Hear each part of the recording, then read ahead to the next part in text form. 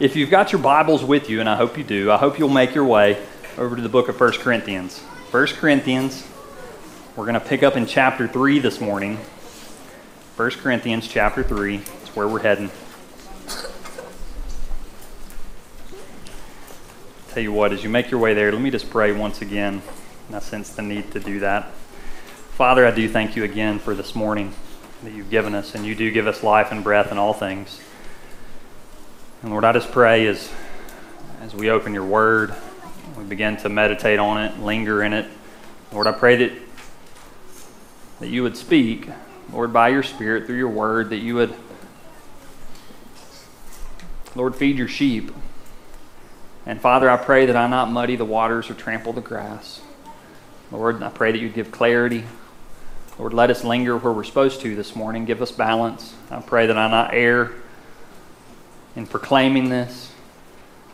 Father, we love you and we need you, and it's in Jesus' name. Amen.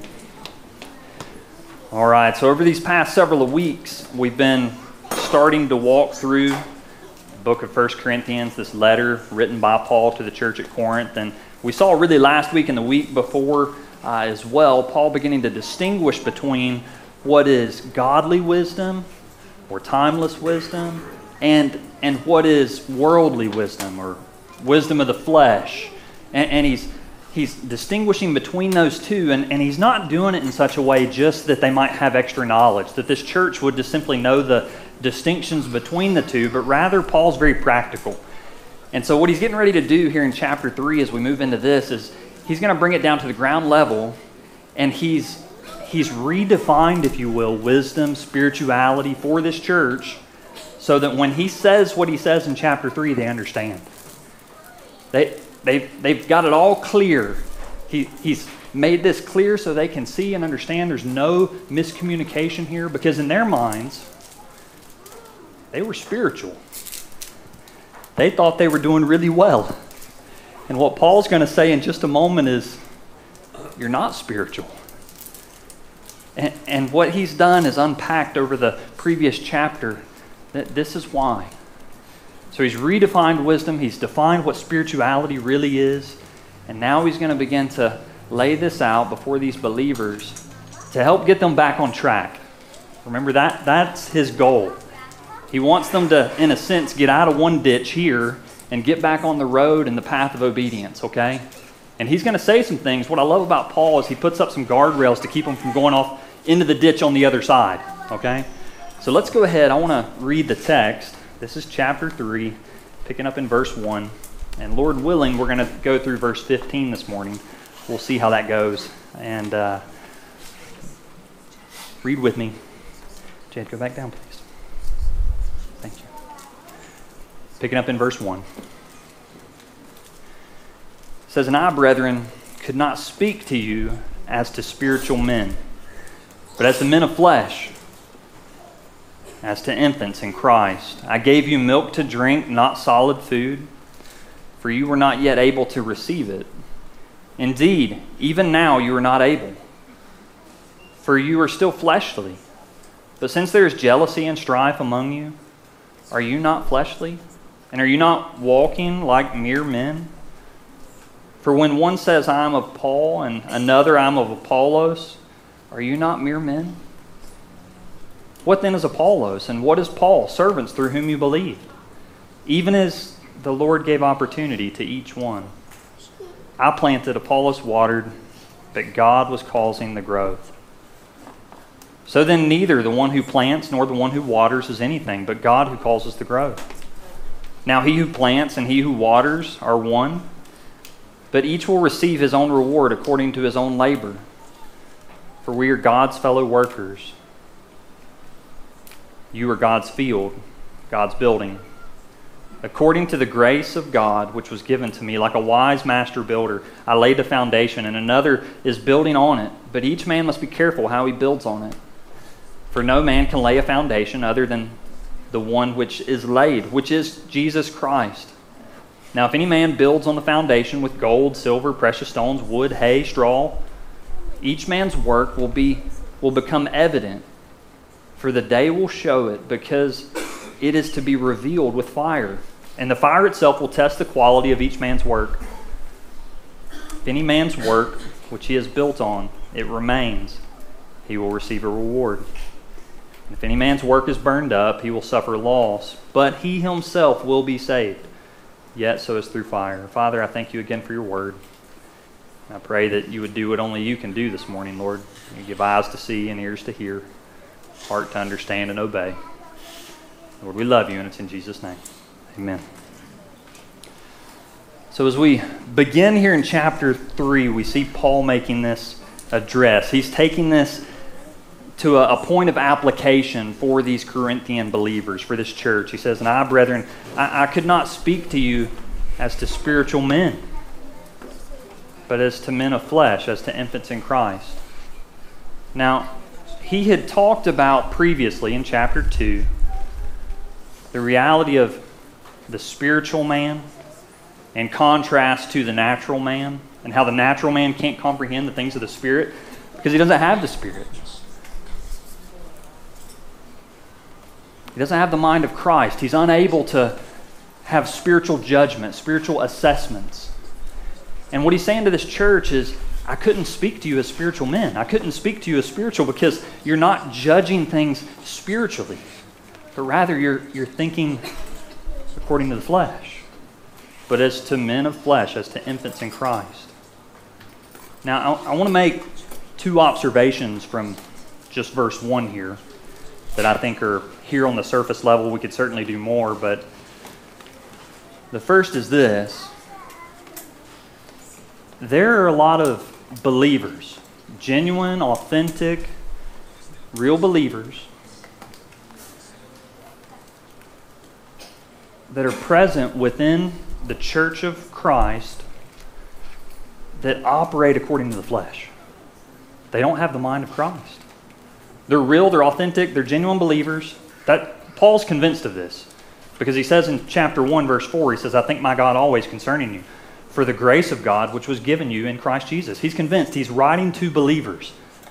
Even so, there's some within this church that are carnal. They're of the flesh. They're not thinking, processing. They're not using the mind of Christ. They're not thinking in that way. And church, I really believe, and I'm speaking from a North American context here because that's where I just came from. I don't know specifically here just yet, but I would assume. But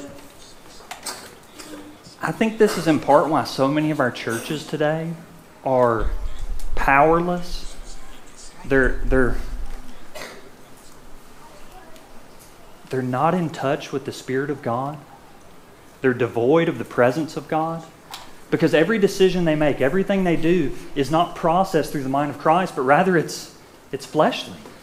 They're trying to do it all on their own. I think there's far too many churches that operate that way today.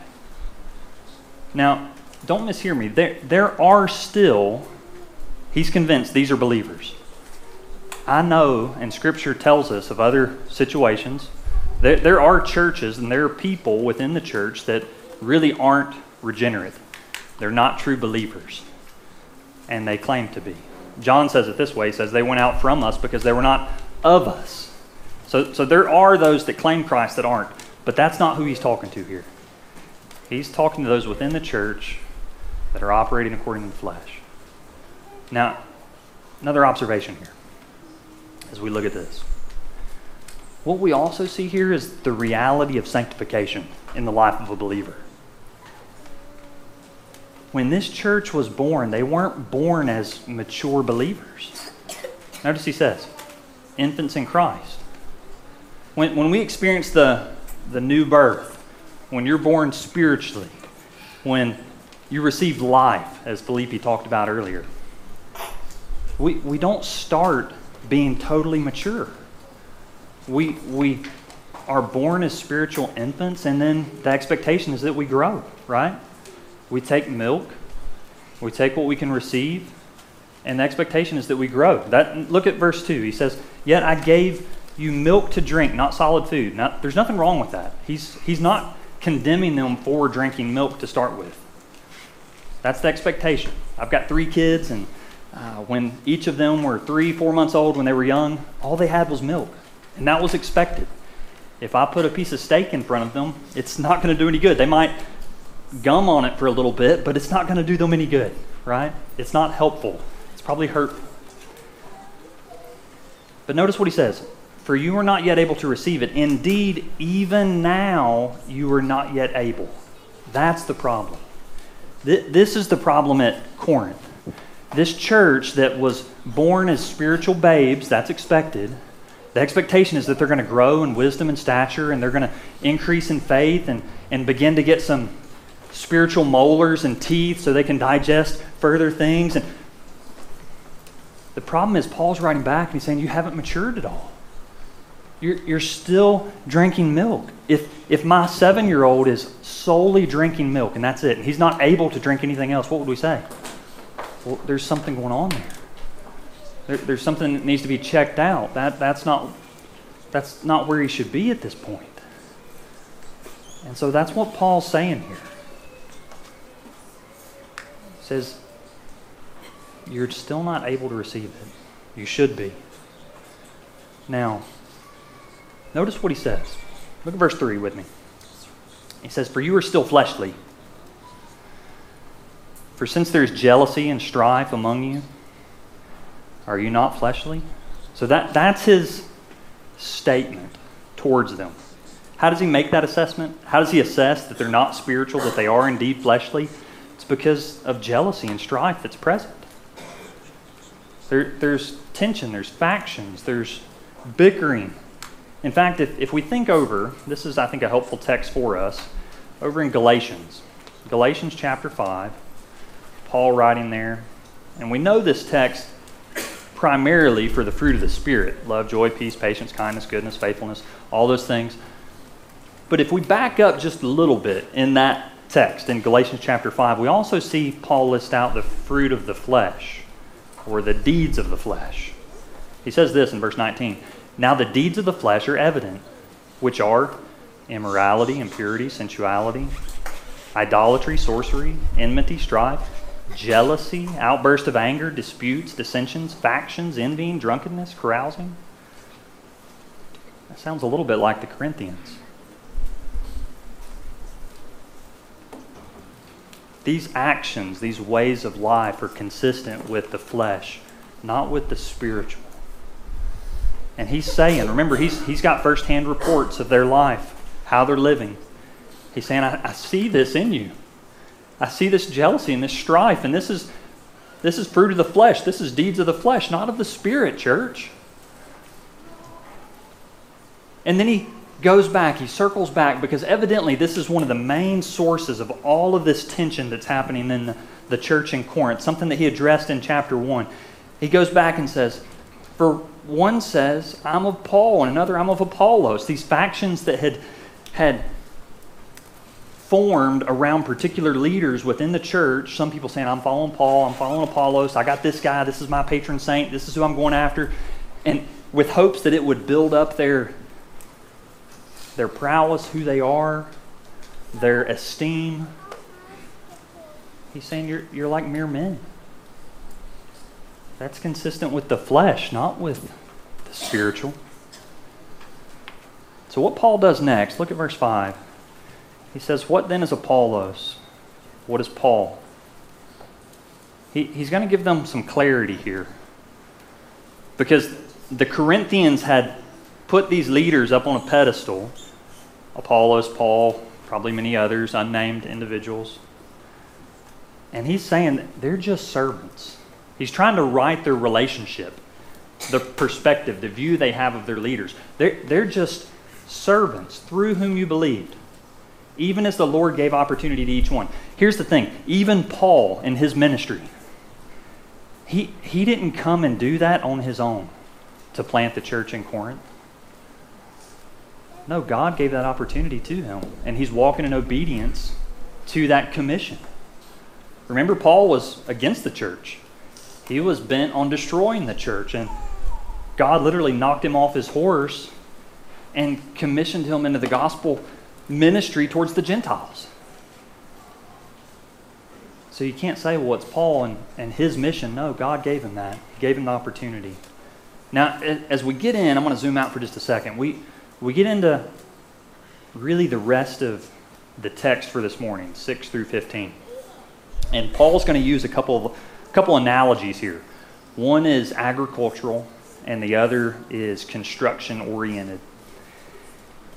And what he's going to do, he's going to use that to help clarify, once again, the position of, the right perspective of leaders in the life of this church. Something that's become so divisive for them.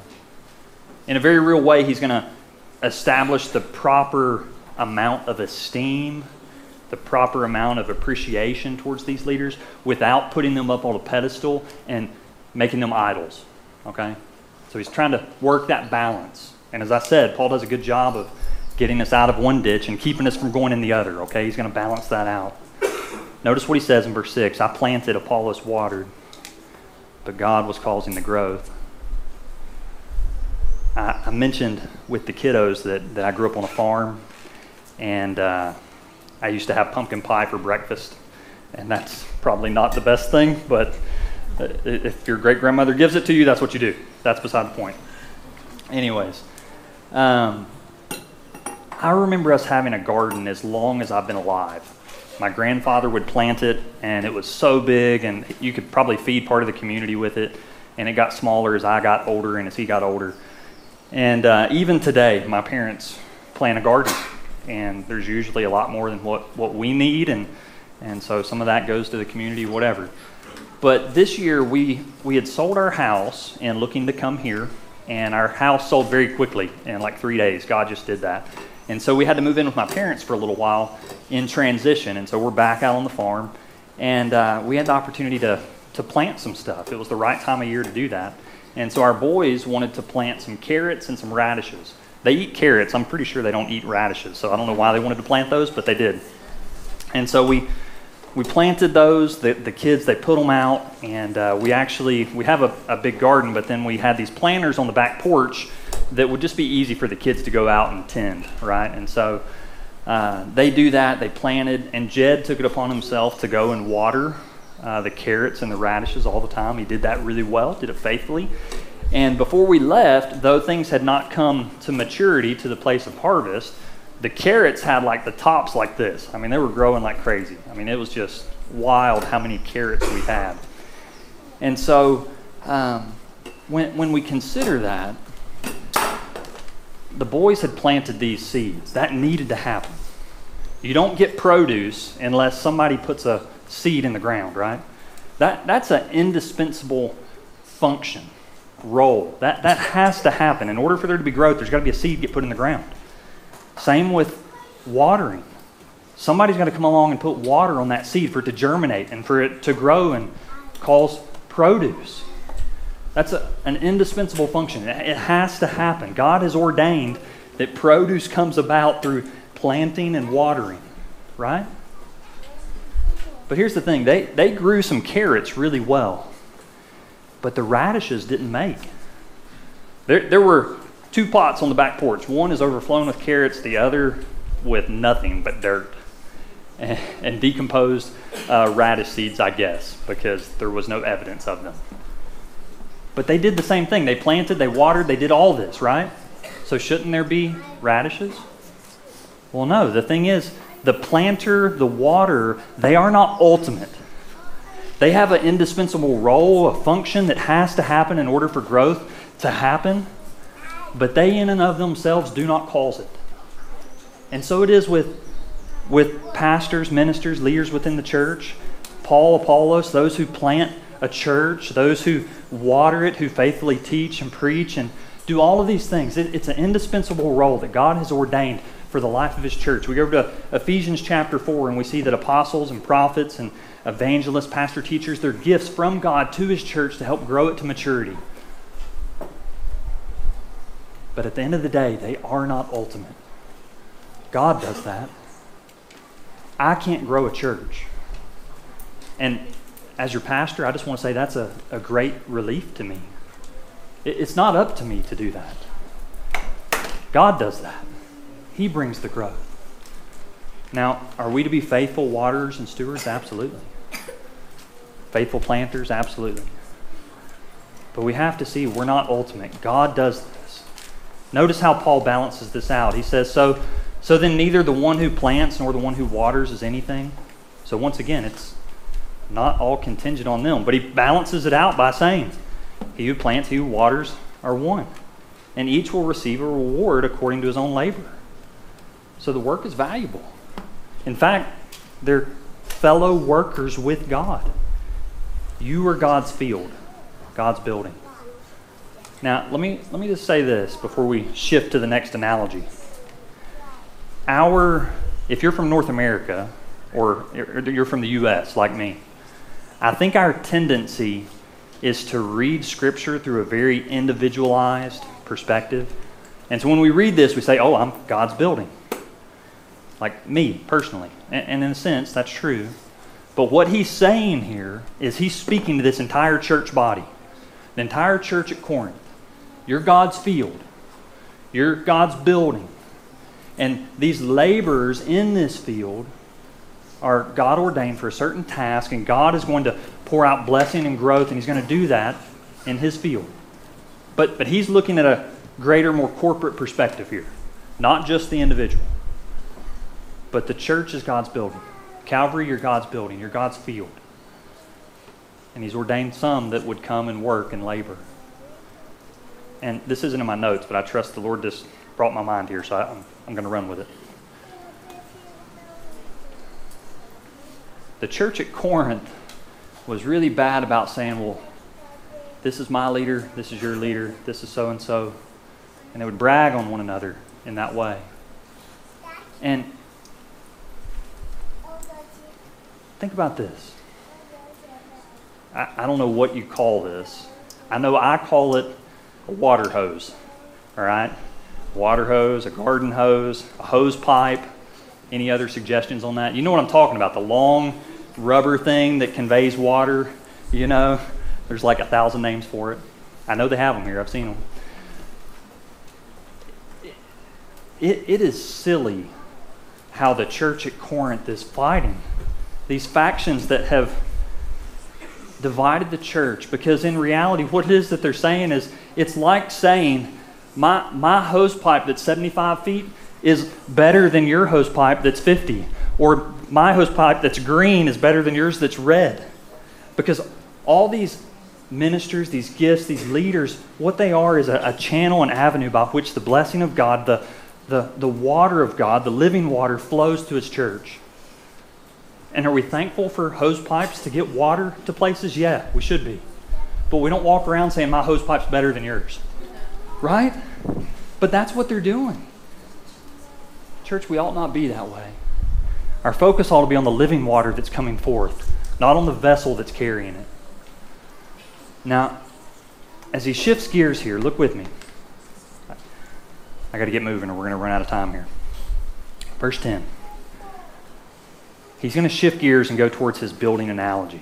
He says, according to the grace of God, which was given to me, like a wise master builder, I laid the foundation, and another is building on it. But each man must be careful how he builds. Now, certainly there's an aspect here that he's speaking to every believer. But I think in particular, Paul here has in mind those who are pastors, elders, leaders, those who have some a semblance of authority within the local body. Those who, because remember, he's talking about the church corporately as a building here. And what we know about any church, if it is a church indeed, it has Jesus as the foundation. That's what he says. If it doesn't have Jesus as the foundation, it's not a church. It might be a moral club, might be about social values and this, that, and the other. If it doesn't have Jesus as the foundation, it is not a church. Whatever you want to call it. But you have a church that's built on the Lord Jesus Christ, and then as Paul describes this here, he says he's like a wise master builder, laying a foundation and others building on top. So evidently Apollos, who came after him, he's laying more building blocks, building on top of this foundation, building this church, seeing it grow. And Paul says, look at this exhortation. Each man must be careful how he builds. You got to be careful how you build. What does he mean by that? What does he mean, be careful how you build a church, how it grows, how how those in leadership make decisions. What do you mean by that, Paul? Look what he says next. If any man builds on the foundation with gold and silver, precious stones, wood, hay, straw, each man's work will become evident. For the day will show it, because it will be revealed with fire. Now, the day he's talking about is the day of the Lord's return. In that day, it's all going to be revealed. You might get glimpses of it beforehand, but you'll know the quality of the work on that day for certain. Because what was less in quality will be burned up. What was greater in quality will be sustained. Now look what he says. I don't want to draw too much out of the building material here, the gold, silver, precious stones, but I do think there's a distinction here. Because as he talks about gold, silver, precious stones, those things are, maybe the best way to say this, non-combustible, right? You can, if you have a gold ring, you can put a match or a lighter under it. It's not going to erupt in flames, okay?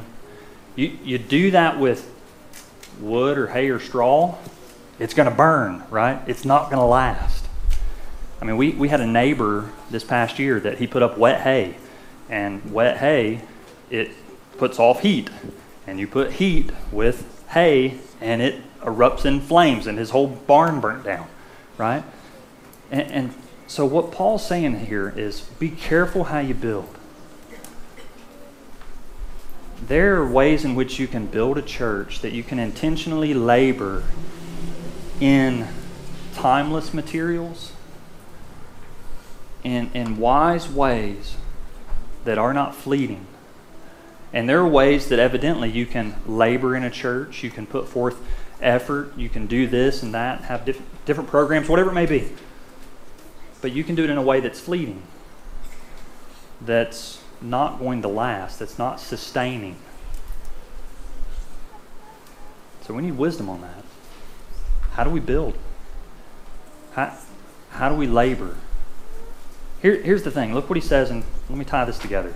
Verse 14 and 15. He says, if any man's work which he has built on, it remains, he will receive a reward. And if man's work is burned up, it will suffer loss, but he himself will be saved, yet as through fire. So evidently, it's not an issue of salvation here, okay? Your work, your labor can be burned up and you still be saved.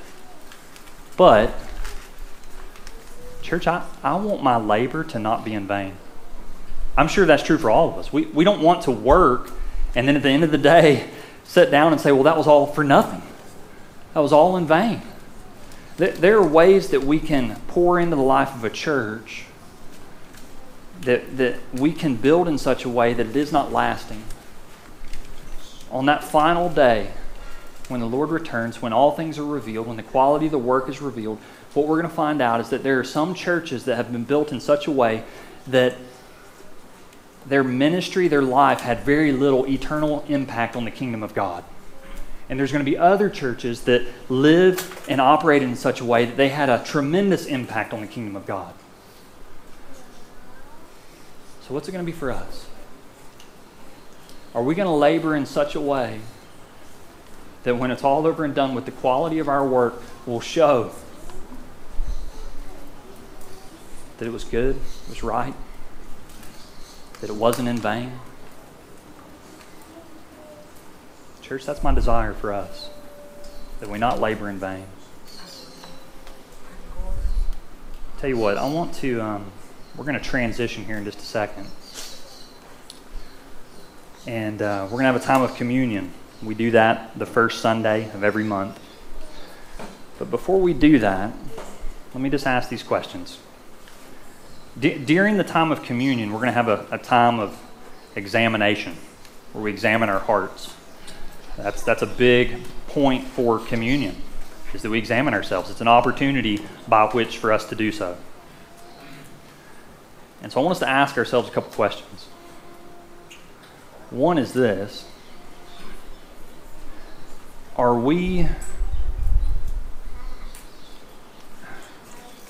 we have, how do I say this? Do we have right expectations for our church leadership as far as what they can and cannot provide, what they can and cannot do? What's our expectation? Is it a right expectation?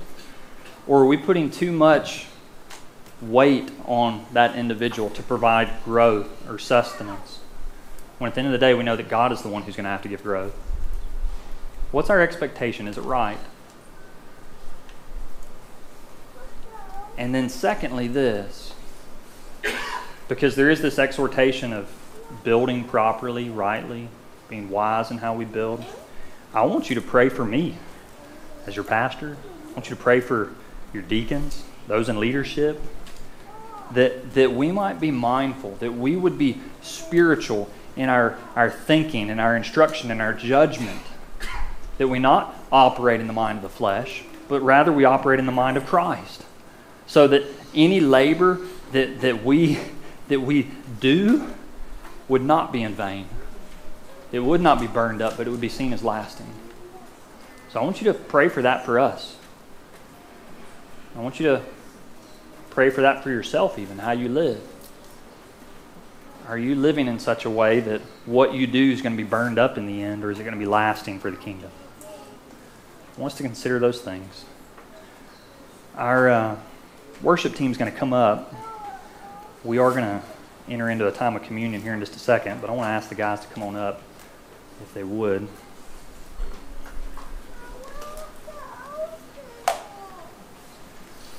And let me read this text. We're not going very far, just a little further over into 1 Corinthians.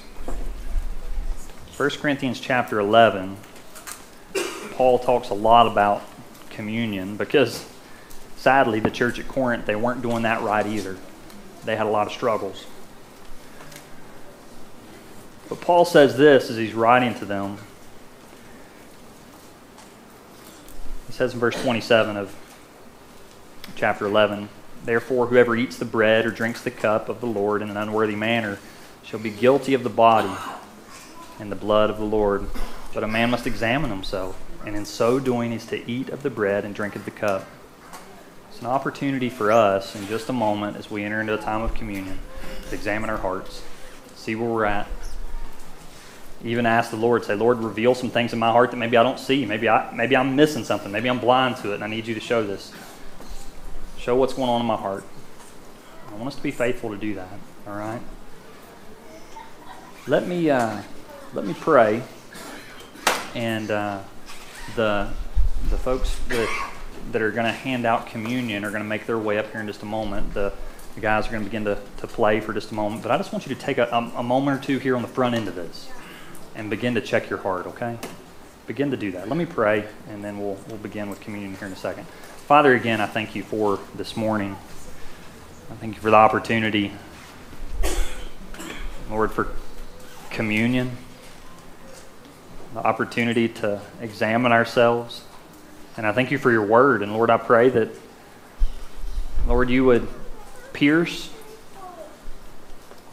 our hearts and do it in such a way that, Lord, it's not in a way to pierce to kill, but rather as a surgeon would use a scalpel to remove what is dangerous and harmful. Lord, I pray that you might do that work this morning in us. Lord, by your word, through your Spirit. Lord, let us be real with ourselves and examine ourselves carefully. Lord, we love you and we need you, and it's in Jesus' name. Amen.